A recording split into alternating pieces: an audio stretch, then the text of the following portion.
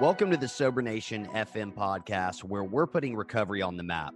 I'm your host, Jonathan Sylvester. This show is brought to you by Sobriety Engine. Do you want to take your recovery to the next level? Do you want more support, community, and fellowship? Sobriety Engine is an incredible free online community of men and women supporting each other in their recovery. You can get a ton of great tips, resources, and guidance to help you succeed in recovery and in life. Visit sobrietyengine.com to join today. Sober Nation FM is also brought to you by Recover Health. If you're ready to get fit and start living a healthier lifestyle, all while supporting your sobriety, then you can learn more about having me as your own personal fitness and nutrition coach at rcvrhealth.com. And whether you're listening to the show on Spotify, Apple Podcasts, or watching on YouTube, please share this with your friends. Follow, subscribe, and leave a review. Nation, let's hop right into today's episode. Today, I'll be speaking with Courtney Friel, who's a reporter and news anchor for KTLA in Los Angeles, and also the author of Tonight at 10, Kicking Booze and Breaking News. Thanks for coming on the show with me today, Courtney. Thanks so much for having me. Big fan of Sober Nation. And I'm drinking my cocktail here. Love it. Which is coffee bean coffee, because that is my new vice. Yes, the new vice, caffeine. I got to have it. So your book, Tonight at 10, Kicking Booze and Breaking News, and I love the book cover, by the way. So it's all about your experience with alcohol and drug addiction. So I just want to jump right in. Tell us what was going on before you found your way into recovery. I'd like to mention, though, that the book is not all crazy stories. It has a lot to do with living sober. Love it. But okay. I had a 15-year party career. And from day one, there was no such thing as me having one drink. I still don't understand how people can just have a glass of wine at dinner. I would just want a zillion drinks. I'd be that hot mess that was like throwing up, passing out, crying, getting in a fight, disappearing. And then that was drinking every single time for me. Okay. And then, and so like, how old were you when this all started? Do you think? So roughly? I took my first drink at 15 years old. Okay. And I had been like really shy, and I was also really bullied. So for me, when I discovered alcohol, it brought me out of my shell and gave me this confidence and made me like this fun, funny person. Yeah. And then B, it numbed the pain of not being liked by all these like people that were bullying me.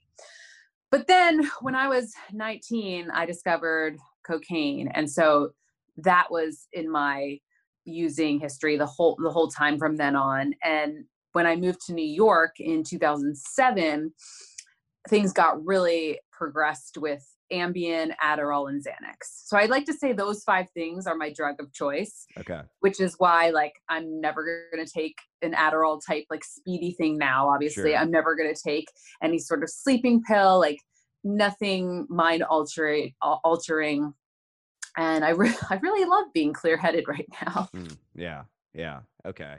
So I do want to ask, I mean, so walk me through this. So, the cocaine comes in, the Ambien come in, which, man, that's like a interesting combo, like from one end to the other. I can kind of relate. I mean, my thing was pain pills, like a downer. And I feel like my side dish, if you will, was energy drinks. So go Right. figure, Well, see, when I would do cocaine, I would get so anxious and I would always think I was having a heart attack. So I'd be at parties and I would go to someone's freezer and get like either an ice pack or green peas. And I would put it on my chest because I'd be having this heart pain.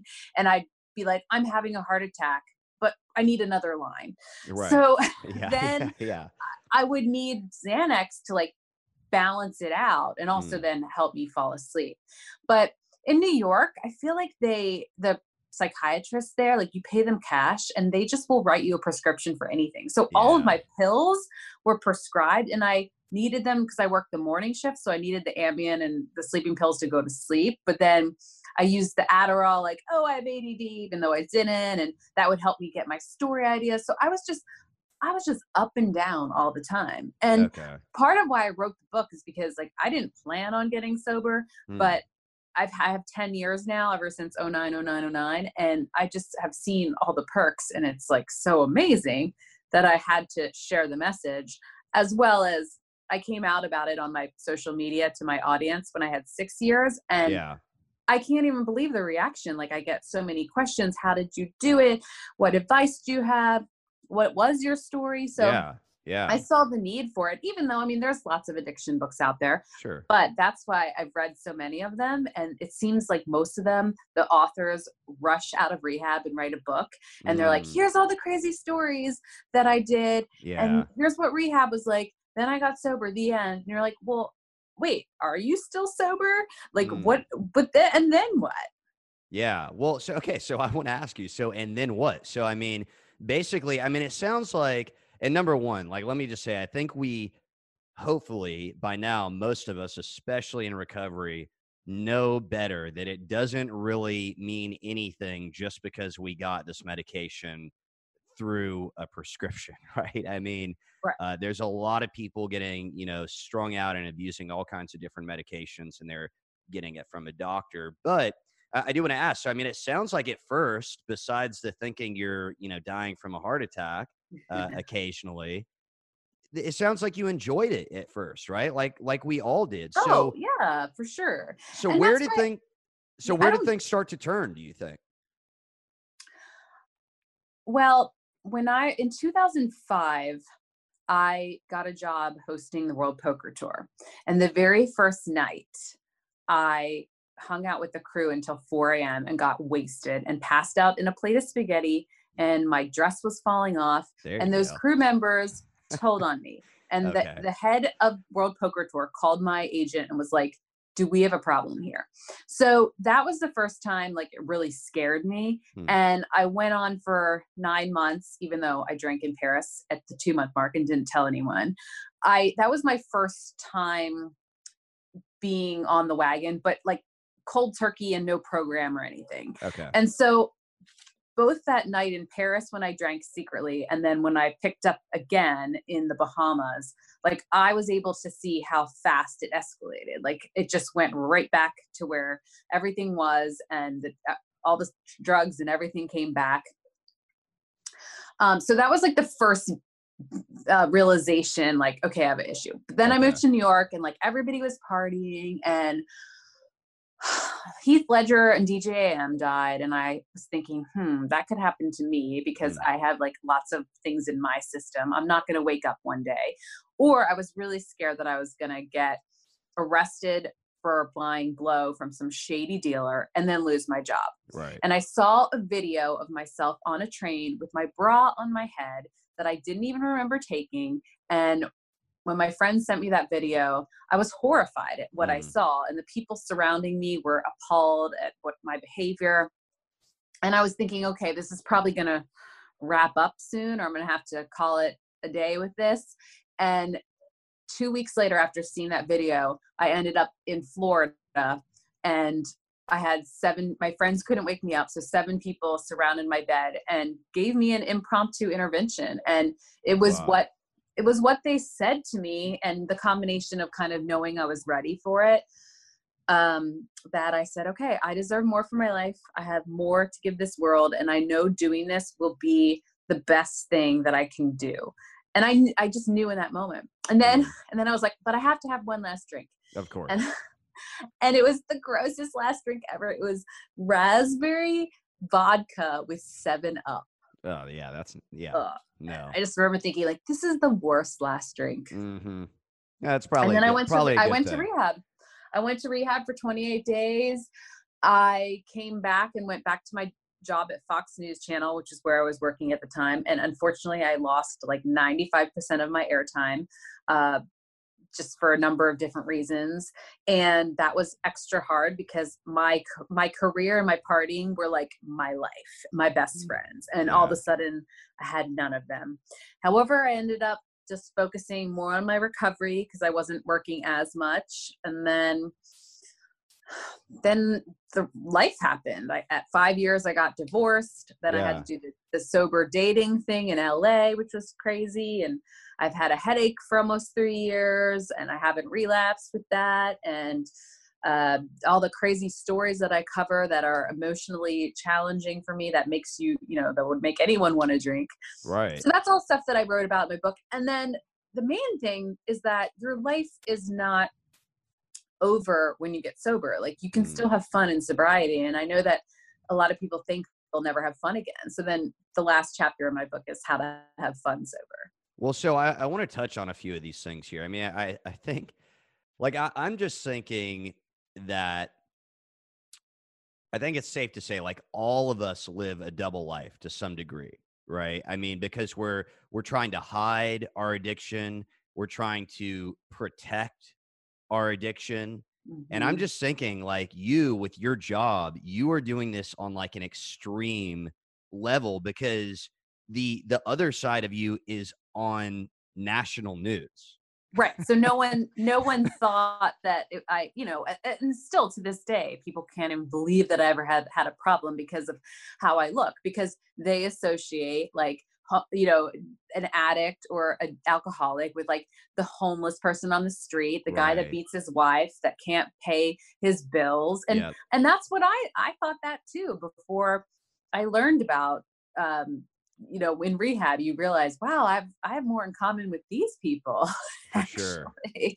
Yeah. Yeah. So, but the thing is, like, I didn't really think it was a problem because I was partying with so many people at Fox News, like, and in New York. I mean, I've since run into Fox News people that don't work there anymore. They're like, I've never partied so much. Like, I've never drank so much as when I worked there, which is funny because probably America thinks that like we're all like reading our Bibles or something. Right. Right. 'Cause Yeah. Fox News. Well, so I want to ask. So, I mean, looking back at, you mentioned this World Poker Tour thing, and it's funny because, like, me and my buddies back in the day were, I still have some friends that still play poker and stuff, and so we were, watching you, which is funny, while we were, doing our thing that we were doing Right. then, you mentioned this incident where you ended up in a plate of spaghetti. Maybe there weren't any incidents like that, but do you ever look back at like old footage, or were there ever any moments where you were on the air and it's like, man, how could people not tell that something was up? So I was a very like dedicated career person. I was work hard, play hard. So Okay. I never like went to work and drank before, but Okay.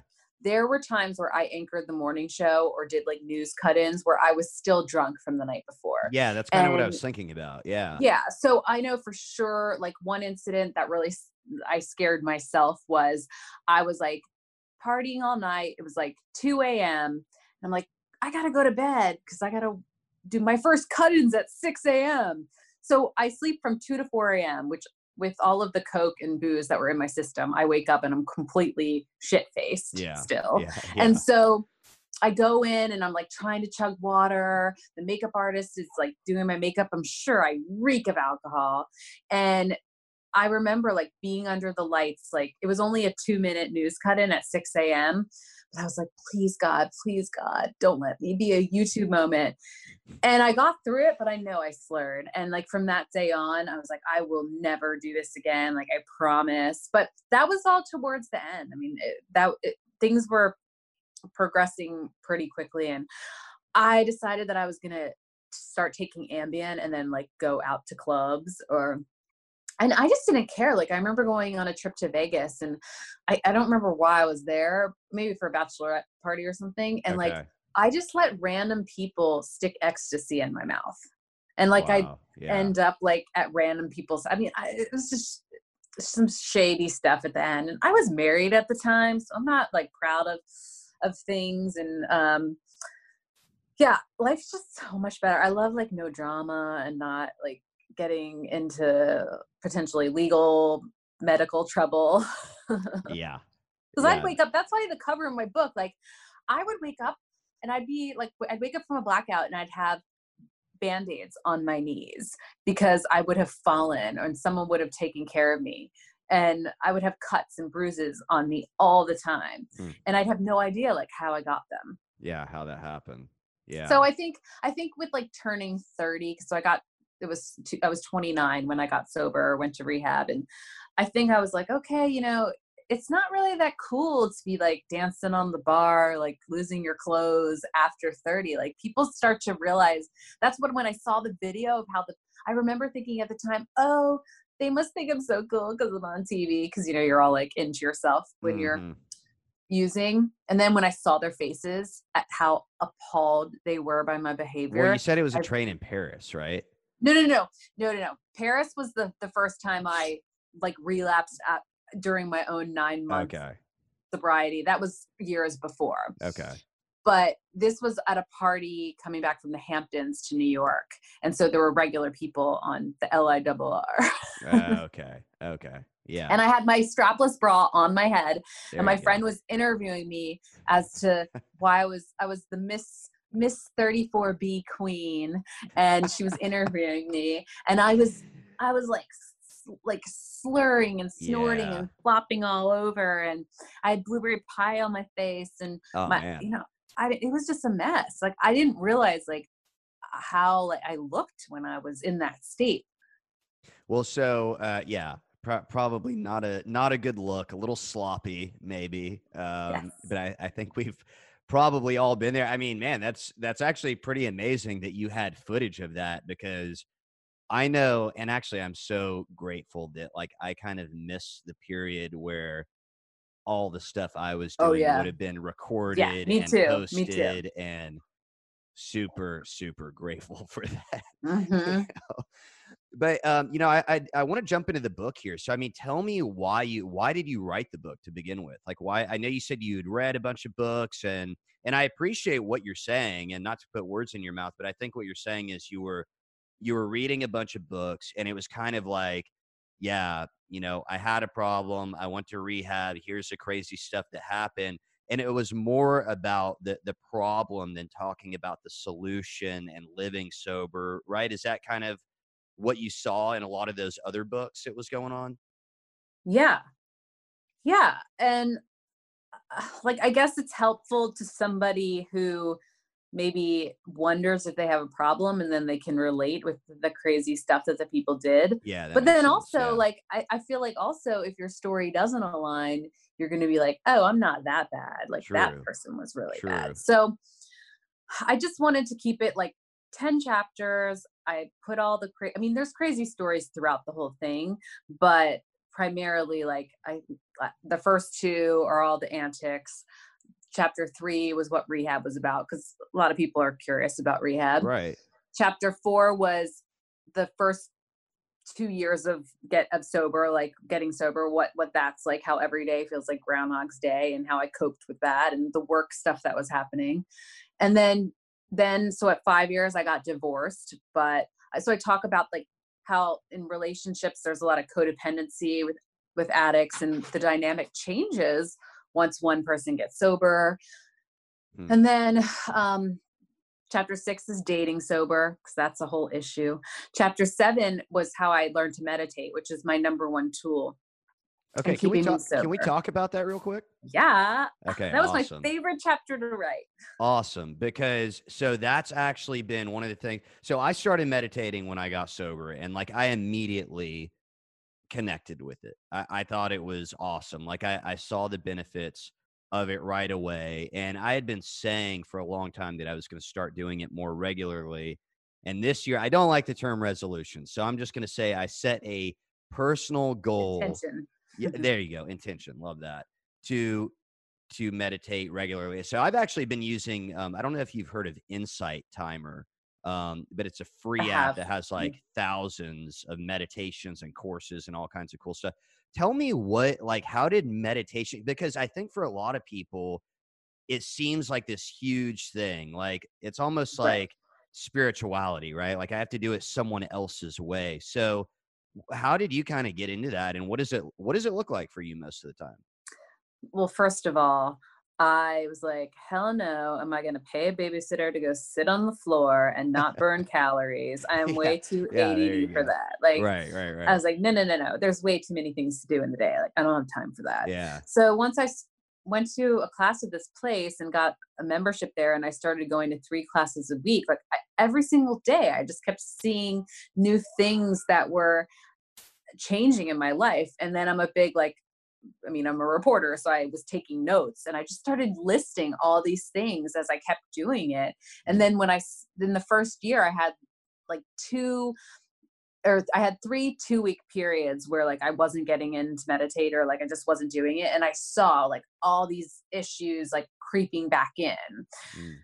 So it was just so beneficial to me that my body needed it. And so now I'm almost like 5 years into meditating, and I just have to do it. Like if it's meditating or working out, like I have to meditate over working out if I only have time for one, because it keeps me sane. And I only do 22 minutes.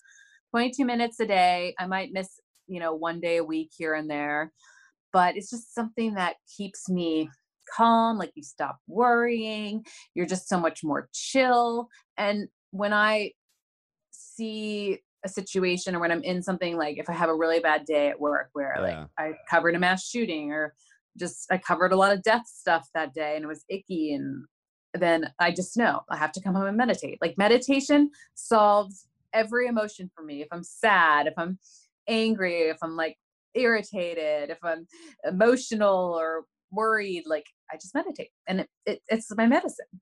Yeah, that's awesome. No, I feel the same way. And so actually we've just touched on one thing, but you just touched on something else that I got into when I got sober that I had never been into, and that's fitness. So, and I think like with the meditation thing, like one of the ways that it was broken down to me is that it's a muscle. Like you don't just Mhm. walk into the gym and deadlift 315 pounds. Like it doesn't just happen. And it's the same thing with meditation. So like even myself, like I've done some what I consider longer meditations. Like I hear 22 minutes every day and I'm like, damn, like that's, I think for someone that's not doing it regularly or at all, like that can seem like a lot. Intimidating. Yeah, I mean, I think like, but in my mind, like one of my favorite sayings is something is better than nothing. Like 2 minutes is great, 5 minutes is great. So I think, I don't know, like, where did you start out? Like, did you start out going to these classes, right? Well, yeah, and the classes were like 30 full minutes of Wow. meditating. Okay. And so I would go to 3 a week, and Wow. that was helpful. That's awesome. And the other thing too, like when you're meditating with other people, I feel like I get drunk. Like even my weather chick at KTLA, like we go in the closet together in between shows, and we always say like, "Oh wow, you give good zen." Because I feel like when you're meditating with someone else, like you can get like better vibes. So That's that's pretty that's cool. I mean that's my recommendation for people who just don't want to do it, is go to a class. And there's meditation studios popping up all over the place.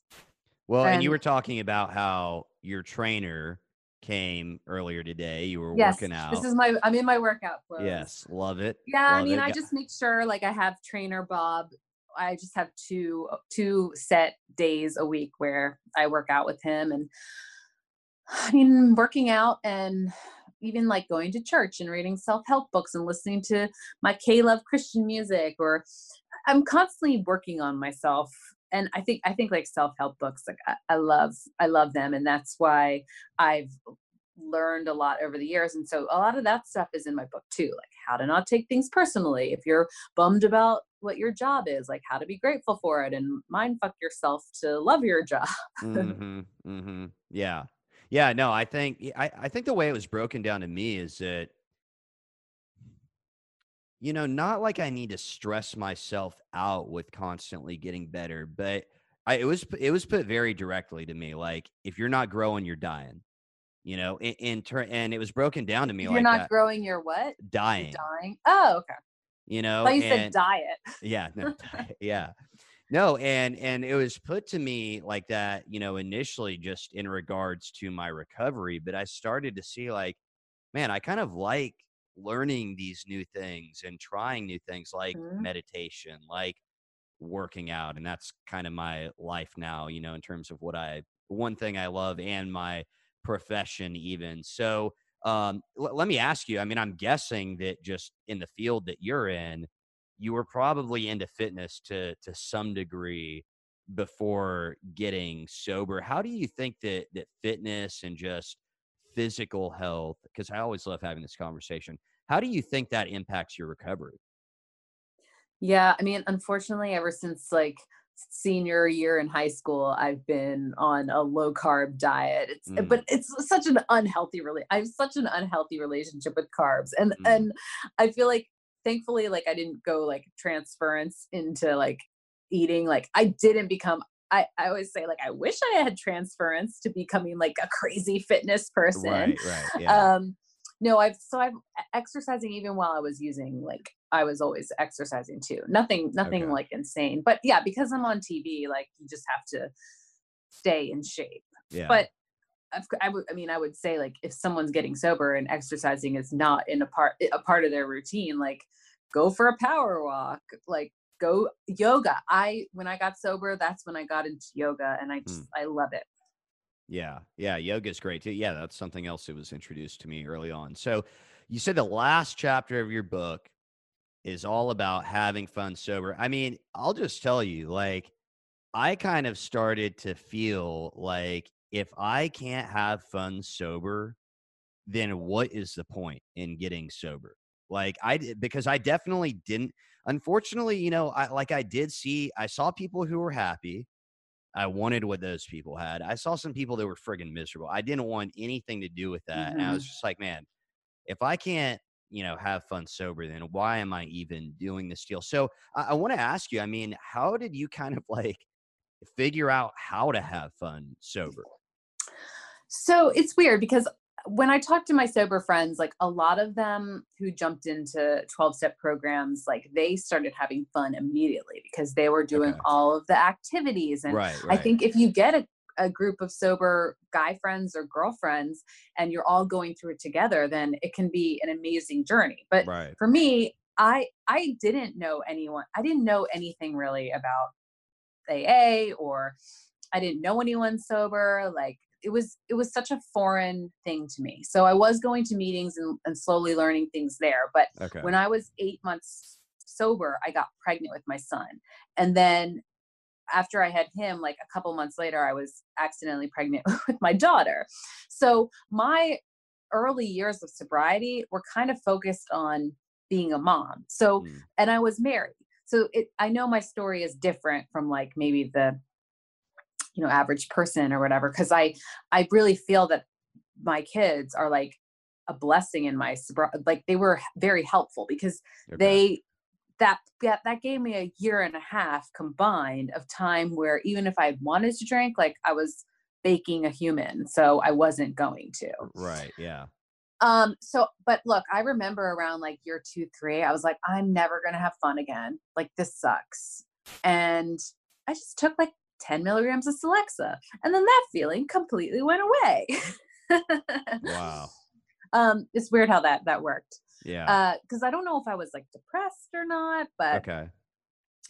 yeah, so I'm not one of those people that's like you can't have like a little bit of antidepressant or medicine or something like Hmm. that type of thing. I Yeah. know that people are weird about that, but like, hey, if you're depressed or whatever, but that it's weird how I took that, and then that thought completely lifted. I never had that again. Interesting. But then yeah, so then I I just started. It really took me getting divorced to like have more, time alone and force myself. I just became like addicted to traveling and to trying. I love weird things, like if it's doing yoga with goats, or if it's I trapezing, still haven't done that or yet. I want to try or if that. it's like, going in like a mud bath, or I started loving going to spas. Like when I would drink, like I hated massages. Hmm. I didn't want to waste any time doing that stuff because I just wanted to party. Yeah. So now like I think of like going to a spa as like going to the bar. And then just realizing like, oh wow, I lived in New York, like I would go to Broadway plays, and I just started being present. Like I love learning stuff, and I love seeing other cultures in the world. I mean, if I could travel all the time, I would, but obviously, I only have so many vacation days. But I love going to like weird, like I'm in March, I'm going to Transylvania, Oh, like, wow.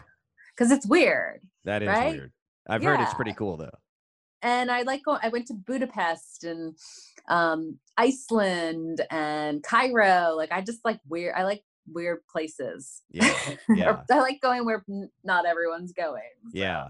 Well, actually, so my wife's side of the family, her dad is from Budapest, so hopefully we'll make it there. Oh my God, Uh, it's so beautiful yeah, there. it looks incredible. But yeah, I mean, I'm with you. I mean, I think one of the things was when I was getting high that like, you know, we have all these like what some people will call high ideas, right? Like these things like I'm gonna like I've invent. never heard. Why have I never heard that? I love Yeah, that. like I'm gonna like invent this thing, right? Like this is what I'm gonna do. Like it's this great idea. We never do any of that stuff. Like none of that stuff ever gets done. And then, you know, I think like for a lot of us, and definitely for me, like when I got sober, I didn't have this barrier, like this wall up in my life anymore. And I could start to really do some of these things I had always talked about doing, Right, and because not you have only more doing, but time. yeah, not only doing, but like be present Mhm. and enjoy them. And that's what really matters because I think that, you know, I started to see like even some of the most enjoyable things now aren't really like what I would have thought as fun. And like some people Oh, now might even think they're boring, you know, oh yeah. Well, don't you feel like you skew really old now? a I little feel like bit. being sober and being a mom, I feel like I'm 80.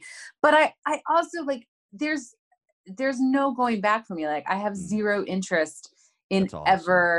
ever living that way anymore. Like I kind of look at it like, okay, for 15 years, I had a lot of fun, Mm, and I, got into a lot of like trouble or had lots of laughs and whatnot. But yeah. uh, all most of my friends, like from high school and college, I'm still friends with them, and I still have a great time with them, and they have a great time with me, even though I'm not drinking. Like I'll be the designated driver and watch them get drunk. Like that's like and it's so freeing. Like, don't you love, like, you can still show up for people, like go to their party, go to their book party or Yeah. whatever. And then you get to be like, okay, I'm leaving when I want to leave. Like, I'm not closing this thing down and committing all night to it anymore. Like, I'm going to go home so that I can get up and work out in the morning. Yeah, exactly. No, that's so true. I think that's one of the like biggest lies that we tell ourselves early on is like, well, like you said, you were saying, you know, at 2 or 3 years, like I'm never going to have fun again. And I know I was telling myself, like, you know, just see it, it feels like this huge thing, like this weight almost, because it's like, man, how am I going to hang out with people again? How am I going to go to parties ever again? Like, how am I ever going to enjoy any of the stuff that I used to do without, Hmm. you know, wanting or needing, you know, a substance in my body. And it is a lie. It's complete BS. You know, I mean, you can go wherever you want, you know. Now, Hmm. early on, like I was actually telling a buddy of mine yesterday, like I didn't go to parties or any of that stuff for like a year. I didn't even talk to my best friend for like over a year. You know, I had to separate myself and do Right. things differently for a while. So, I mean, I guess I want to know, like, what is the main thing that you'd really like readers to take away from this book? I think that it is definitely work getting sober. For sure. I just wanted to touch like on what you just said. Yeah, Like, yeah. if you think about it, like, say we're all at a concert Hmm. or we're all at a Christmas party. We're we're all there having the same experience. So it's like you're just there being more present and remembering it. And those True. people like who are drinking, like they're technically having the same experience. It's just they might not remember it and they're gonna probably wake up and feel like shit tomorrow. Or you can't judge them if they're normies because they really can just have one or two drinks. Yeah. Yeah. I know that I look around now and I'm like, gosh, like very few people drank the way I drank. It's Mm, crazy. Like I just was out of control. And if you just look at it like, look, I lost the privilege. My sponsor, mentor early on was like, just look at it like you lost the privilege. But you can life goes on. Like you can have the messages, like you can have this rewarding, fun, purposeful life. You can help people, you can do all of these things. You become the person that you were always meant to be when you get sober. And this was not part of my plan. mm, And I feel like I was given this gem, this gift. And that's why I wanted to share the message. I'm not a preachy person. I'm not judgy. I don't care what anyone else does, but like, it's my give back to want to help people. Yeah. Okay. So I do want to ask you, I mean, because you said I think you said you had 6 years sober when you kind of When came I out. came And out of it, yeah. yeah. So, I mean, I think like within a 12-step program, like in my mind, and I'm, I came up and am still involved in a 12-step program. I think that's part of the 12th step, right? Like you're carrying the message. But Right. why do you think, like, why is it important for you in your mind to be open about this? I mean, what are just your thoughts on that? Just Well, the thing sharing your is, like, experience. my last name's Friel. So my whole thing is like, keep it Friel. We got the Friality show going on. Yeah. Like, I'm so open about everything in my life, like probably TMI on many things. And why would I keep the most important thing that I cherish a secret? Wow. Like, Okay. and I control the message. Like, That's true. it's like I'm owning it. Like, I just realized, like, no, wait, like, this is really important and this is who I am. And like, I'm just going to put it out there. And then once I did, and I saw how many people either said, oh, I mean, everyone's just like, thank you. You're a role model. You're an inspiration. It's like, y'all, I was like getting everyone to try cocaine before. And Right. now, Yeah. and now, Yeah. now Let me tell you what was really going and on. now I'm a role model. Yeah. And Yeah. I think, like, I think you, as you evolve, you Hmm. look at like, what is my give back? Like, I'm really great. I mean, I have so much gratitude. I'm so lucky. Like, what is my purpose here? And I feel like this is, along with giving the news to people, which is Yeah. how I make my money. Like, I, I'm just shining. Like, now look, I am not like a go to Washington and like work on legislation with opioid addiction. Like, that's not my beat. Like, Yeah. my vibe is, I want to show people that I can have fun. So we have like hashtag Friel the fun, and like sober fun. And like, I'll when I'm in Mexico on the beach in my bathing suit, like, I'll post me with my iced coffee. I try to put stories out there that show like, hey, look, I'm dancing at a club right now and I'm not wasted. Like, I'm having fun, and give ideas for sober fun things. Yeah. Well, I think it's pretty awesome though. I know and it's kind of a weird thing to be like recognized for. I still think it's a crazy thing. I mean, it's ironic. Like we're these like dope fiends and alcoholics basically, and now it's like we're, a beacon of light to Right. like, I mean, it's just it's crazy. I think about that pretty frequently actually, how I had to go through all of that to be introduced to this life that personally I never could have even started to dream about. I just Right. I really couldn't. But I think it's pretty awesome because I'm just thinking about myself. Like, I am not on a national platform like you by any means. And even when I started to like just share, hey, I'm in recovery, I was scared.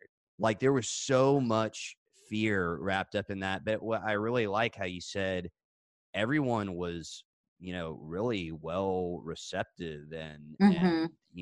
like, man, that's awesome of you to share that. I still do get messages, and people are like, I don't understand. Like, you don't have that problem anymore. So why do you wear all these sober t-shirts? And why are you constantly reminding us that you were sober and stuff? And Yeah. I think that there's just a lot of Haters. people, I think there's a Haters. lot of people out there who don't understand the concept of helping people. It's like, Yeah. no, by me being out, like, I'm helping people. And Mhm. that's why I have my own podcast. It's called Keeping It Real, Conversations on Recovery. I've had like 20 some episodes air. Awesome. And I try to do interviews with celebrities. I've had, a handful, but I gotta be honest, getting celebrities to talk about it is challenging, whether it's like their schedule or they're just not totally sure. Okay. And so I'm kind of like, all right, I'm just gonna talk with other people about it, because Yeah. I love talking about it. And I've got good reception to that podcast too. I've had, I've mentioned this like in the last couple episodes I've recorded. I'm just thinking about all the celebrities that have come out recently. I mean, Jessica Simpson. Yeah, man. Lena Okay. Dunham. Yeah. And it's not just like, okay, some people that were in a couple movies or whatever. It's like some serious, like well-known celebrities. I think, and I've been saying this for a while. My wife thought I was just like full of crap at first, It's but cool to be sober now. it is cool to be sober. Like it's the cool thing now, let's just get real about that. Yeah. And I find myself like I want to surround myself with people who motivate me, who inspire me to be like good at my career or give back and have good vibes. Like I don't have time for energy suckers anymore. I really like that. Yeah. Yeah. People that are kind of moving in the same direction in life. I love that. So before we wrap up here, what is one piece of advice that you'd like to share with the Sober Nation?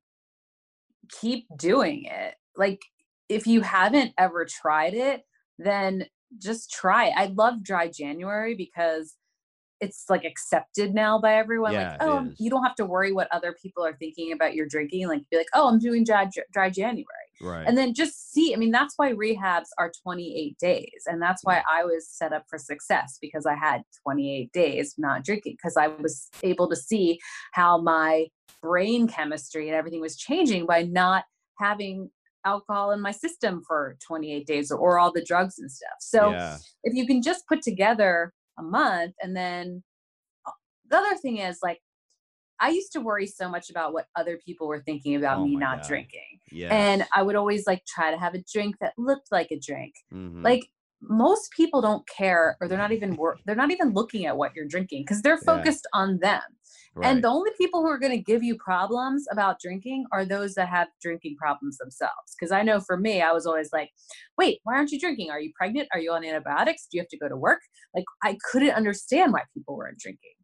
And so if you just realize, like, and that back to the thing about we're all having the same experience, like just enjoy the experience and know, like, you're going to wake up tomorrow feeling great, and you're going to remember everything, and you're going to like cherish the interactions and connections that you have with people, because all of that stuff intensifies. Like, I don't feel like I started living until I got sober, and I was living so unconsciously before. And now, like, I've woken up, and throw meditation into the mix, and I've just like evolved onto this new vibration, like with these high energy people that I want to be around and like be lifted up. And I don't know, life's great. I feel like they talk about the pink cloud. Like, I didn't have the pink cloud in the beginning. I'm on the pink cloud now. That's awesome. That's pretty cool. Well, that's great advice. So you can find Courtney's book, Tonight at 10, Kicking Booze and Breaking News, on Amazon. Thank you again so much for coming on with me today, Courtney. Thanks, Jonathan. It was fun. Be sure to check out the show notes for all the info from today's episode. Sober Nation FM is brought to you by Sobriety Engine. Sobriety Engine is a free online community of men and women supporting each other in their recovery. Visit sobrietyengine.com to join today. This show is also brought to you by Recover Health. If you're ready to get fit and start living a healthier lifestyle while supporting your sobriety, you can learn more about having me as your own personal fitness and nutrition coach at rcvrhealth.com. And again, whether you're listening to the show on Spotify, Apple Podcasts, or watching on YouTube, please share this with your friends, follow, subscribe, and leave us a review. Nation, thanks for tuning in, and I'll see you next time.